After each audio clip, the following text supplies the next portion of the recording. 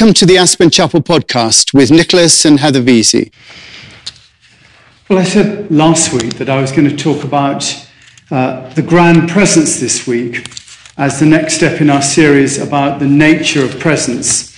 I'm going to put that off to a few weeks' time now. And this week I want to talk about the idea of dealing with difficulty as it seems apt given the situation that we're in. You know, all these spiritual precepts that we talk about here, they're not designed to make happy, shiny people. Their value, the value of the wisdom, is that it helps us to navigate our way in the most difficult times.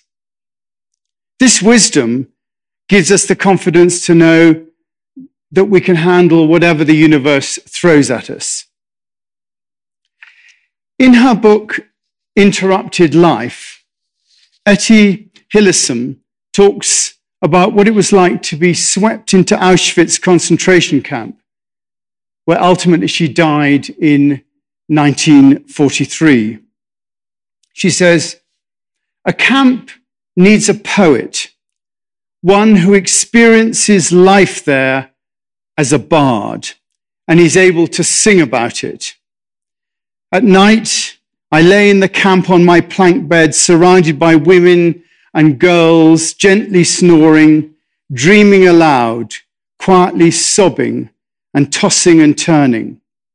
Women and girls who often told me during the day, we don't want to think, we don't want to feel, otherwise we're sure to go out of our minds.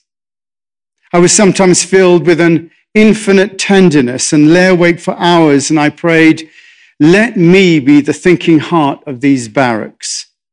And that is what I want to be again, the thinking heart of the whole concentration camp." She writes, "I know that those who hate have good reason to do so. But why should we always have to choose the cheapest and easiest way? It's been brought home forcibly to me how every atom of hatred added to the world makes it an even more inhospitable place." Here is a woman whose wisdom prepared her to face the unimaginable. And that's really the role that wisdom has to play. Wisdom's designed to show us the true reality of the life that we live in and enable us to respond appropriately to any situation.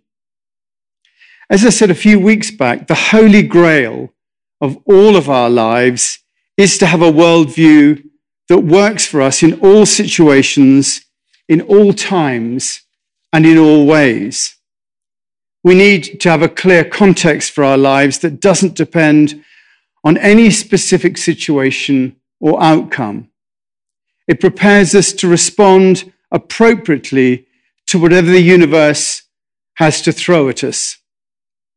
Our strength is to remember that when the situations occur that we don't like, we can remember that.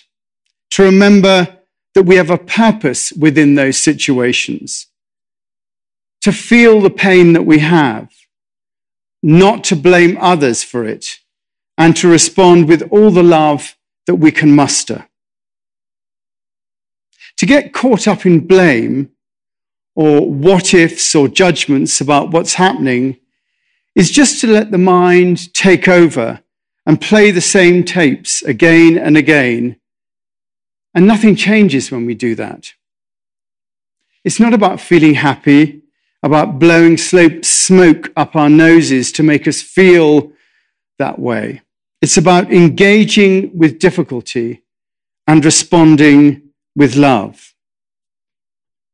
When I accepted this job here 6 years ago, I wasn't coming here because it was Aspen. I wasn't coming to ski or to go to festivals. I wasn't actually even coming to have a great time. I came here to work on the nature of consciousness. And from what I read, that's what the chapel was about. I must admit that I did show the chapel's balance sheet to an accountant friend of mine, and he said that it was good for at least 3 years. And that was enough for me, and I seem to have got 6 out of it without a problem. However, now we do have a problem, but the issue here is not the problem. The issue is not the fact that we've run out of money. It's not the fact that we've lost 3 very good people who put their lives into this. It's not the pain and the difficulty that all this causes. Now, the issue really is how we're going to respond to the problem and at what level. We have to avoid responding at the level of how could this happen, who's to blame, why were we not told sooner? Nor should we respond only at the level of how do we fix this, or what should we do next, or what's going to happen to the chapel. The way to respond, I think, is to look at how we're feeling, what we're thinking, and to take stock of where our minds are at all this and in relationship to all this. What level of consciousness do we naturally gravitate together when we get a problem like this? Where do we naturally gravitate to? And then I think, as Michelle Obama would say, how do we go higher? How do we raise the level of consciousness given the effect of this situation on us? How do we respond in the most loving way? Do you know, I've been banging on here every Sunday for 6 years. That's 2,500 words a Sunday. 2,500 times 52 weeks times 6 years, which means 780,000 words. Now, War and Peace is only 587,287 words. And I've got to assume that at least part of those 780,000 words that I've said have got through, and that you do understand what this is about. It's not about the chapel. It's not even about the staff. It's about how we're all going to respond to this and any other difficulty that we all might be facing right now. The chapel's more in my face because it's what I'm living and breathing right now. It's probably not the same for you. You may be facing other difficulties. And although our difficulty may impinge on you, the key thing is that we all have to face our difficulties.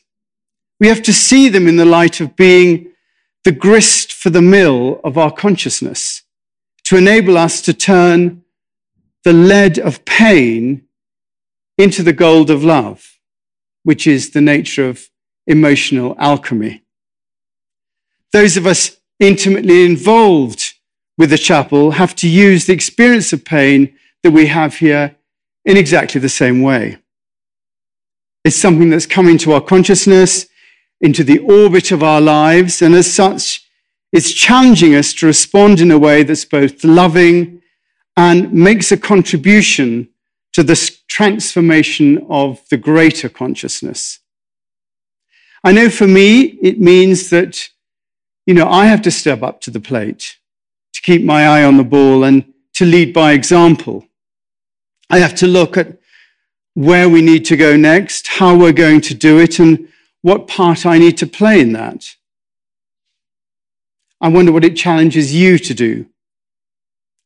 How could you respond in a way that's both loving and self-transforming? That's always the approach we have to take in dealing with any difficulty. And, just to remind you, over the last, it seems like 85 weeks, but it's less than that, I've been talking about the Sermon on the Mount. As conscious beings, it says in the Sermon on the Mount, and that whole Sermon on the Mount is really a lesson to any trouble that we're going through. That's why it was given to us. It says, as a conscious beings, we realize that our understanding is limited. So we choose within that limited understanding not to know the answers to the great questions about the nature of reality, but instead to choose to live within those questions. The answers being too wonderful for us to know, as the psalmist says. We have to have the humility not to know and to accept our role of being a portal for the love at the center of all things to come into the world and to enable the gradual and evolutionary transformation of consciousness. We choose in our lives to become living sacrifices, sacre fictio, made holy by our trust in the unfolding universe and our willingness to be used by it. Our lives are lived through the portal of the present moment. And in the present moment, all we have need of is given to us to respond to. The problems, the dramas, the episodes that come our way are all opportunities for us to bring love into the world through our loving response to what comes our way. Do you know, our role is not to come up with marvelous ideas as to how to make the world a better place, just to respond lovingly to what we see in front of us. And to that end, our minds have a role to play in discerning when to act, to wait, as the Tao says, for the mud to settle and right action to arise by itself. And you know, to get to this point, we do have to move through those attitudinal formations in the Beatitudes, the not knowing through being poor in spirit, the yearning for the divine in our mourning, not trying to control outcomes by being meek, thirsting for right relationship with the divine nature, seeing compassion as the agent of the realization of oneness, being sufficiently detached from worldly concerns to see the true nature of the divine reality, seeking peace within ourselves and trusting the nature of the universe, even when we have to deal with suffering. And Jesus sets those out just in those 10 verses, and they speak directly to us as we go through difficult times. And then he goes on, just to remind you in the rest of the sermon, to talk about the importance of doing that work, the salt and light passages. It's incredibly important that we come back to that. And he shows us how the kingdom works, the idea that law comes from a non-dual perspective, where there's no distinction between heaven and earth. He asks us to love all of creation, including our enemies, and to be true to our own inner calling, rather than just playing to the gallery. He shows us how to open that portal to the divine when we're in trouble using the Lord's Prayer, and says we absolutely have to be one-focused in the approach. We can't serve, and it's, for us important here, we can't serve both God and money. So through the Sermon on the Mount, Jesus is giving us pointers to what living within the kingdom means, and we have to take that on board in a difficult situation. It's a how-to of living that life filled with love, a philosophy of how to live our lives more skillfully, as I said before. And then he asks us to watch our minds, not judging, asking for help if we need it, and entering the kingdom of heaven through the portal of the present moment. From what we're asked is to take mastery of our own process. That's what we're being asked to do, and not rely on outside masters, but to have trust in our own process and the way that the universe will help us to be a part of the evolution of a greater whole. That's the foundation he gives us. It is specific and defined, and yet it's liberating. And we do have the wisdom within that to deal with anything that comes our way, so we can relax into that peace that passes all understanding. And unless we approach our lives like this, we're really just whistling in the wind. And I'm just really doing spiritual stand-up on a Sunday morning. To respond in the way that Jesus is talking about is to allow ourselves to be moved by the presence of the issues that are in our lives, not to resist them or to throw them to somebody else, but to embrace them and allow the presence of these issues to galvanize and change us for the better. And that's what we do here at the chapel. We'll change for the better. We'll allow this to show us a new way of being, both independently and corporately. And hopefully we'll grow stronger through it. And perhaps you'll help us with that in any way that you can. We all have to have the patience to wait till our mud settles and the water is clear. We have to have the patience to remain unmoving till right action arises by itself. Because the Master does not seek fulfillment. Not seeking, not expecting, she's present and can welcome all things. This is about knowing that we all have it within ourselves to know what to do and when to do it. We've spent our lives investing in wisdom, and every day we have a chance to put that wisdom to good use. Today is just another day with another set of experiences that are given to us for the benefit of all. So let's use that wisdom in the best way that we can. And I wonder if we could just maybe even look at where we are at the moment, maybe with our eyes closed. Just notice what thoughts are going on with you at the moment.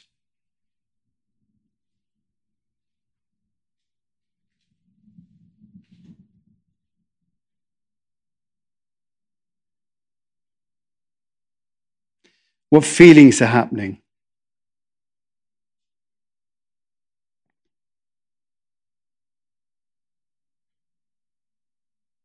What is it that you're concerned with?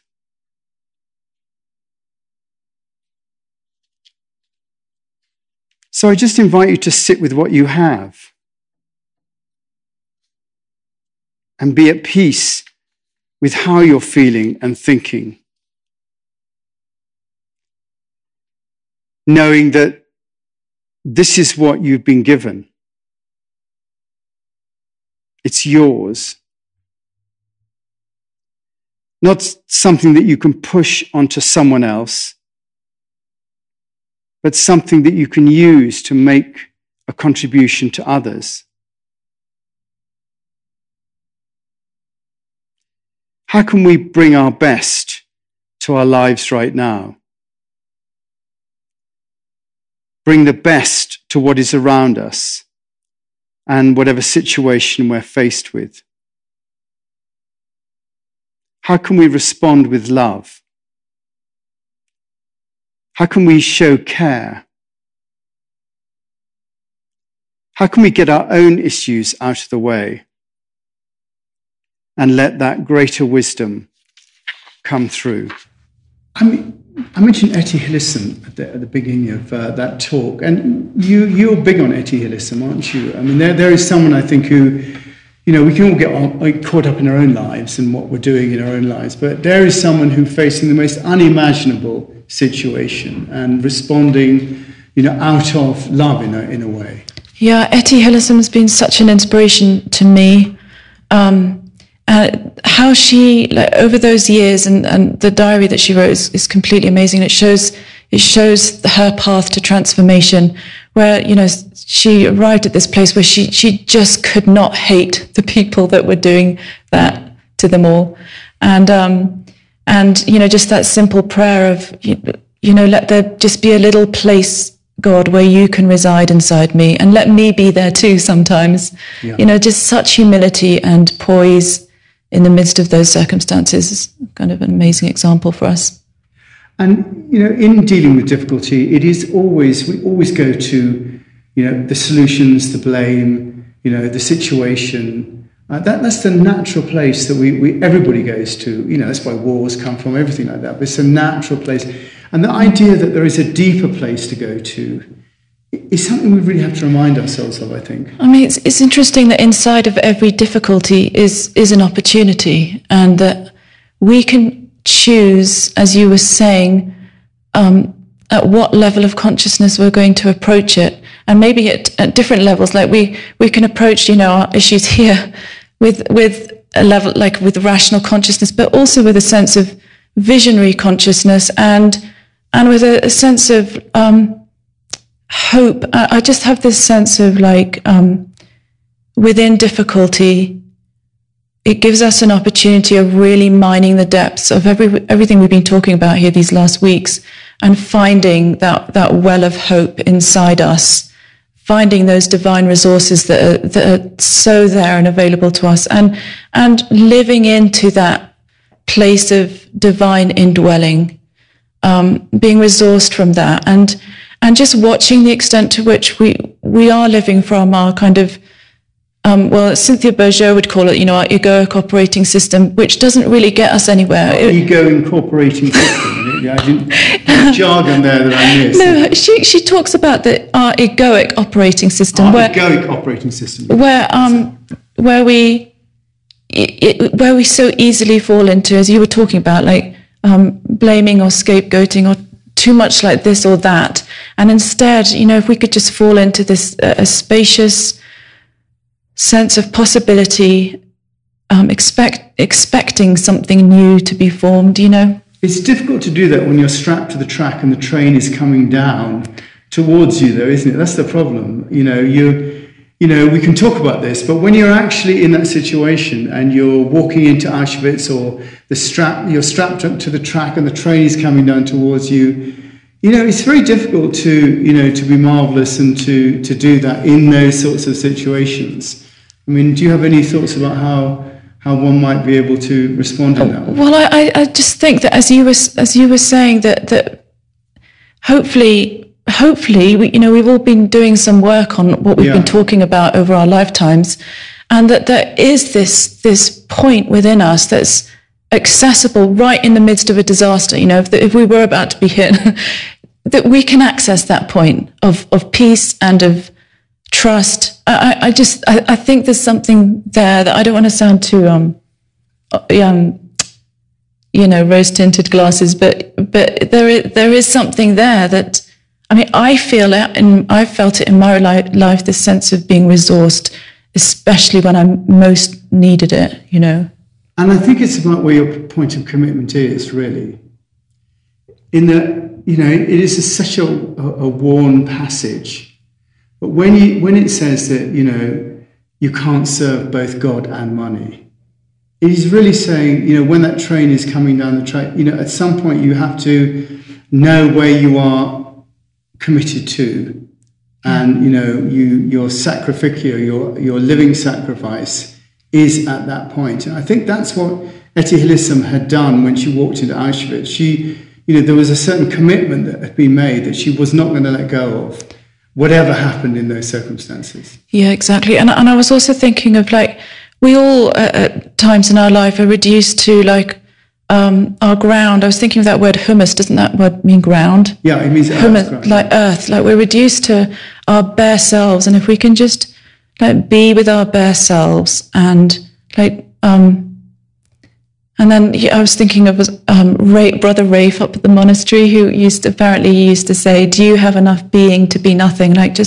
Sometimes we just have to be nothing. Do you have enough being to be nothing? Do you have enough being to be nothing? Good. Anything else? Are we there, do we think? We're never going to be there, but at least we banged on enough. Yes. Thanks for listening.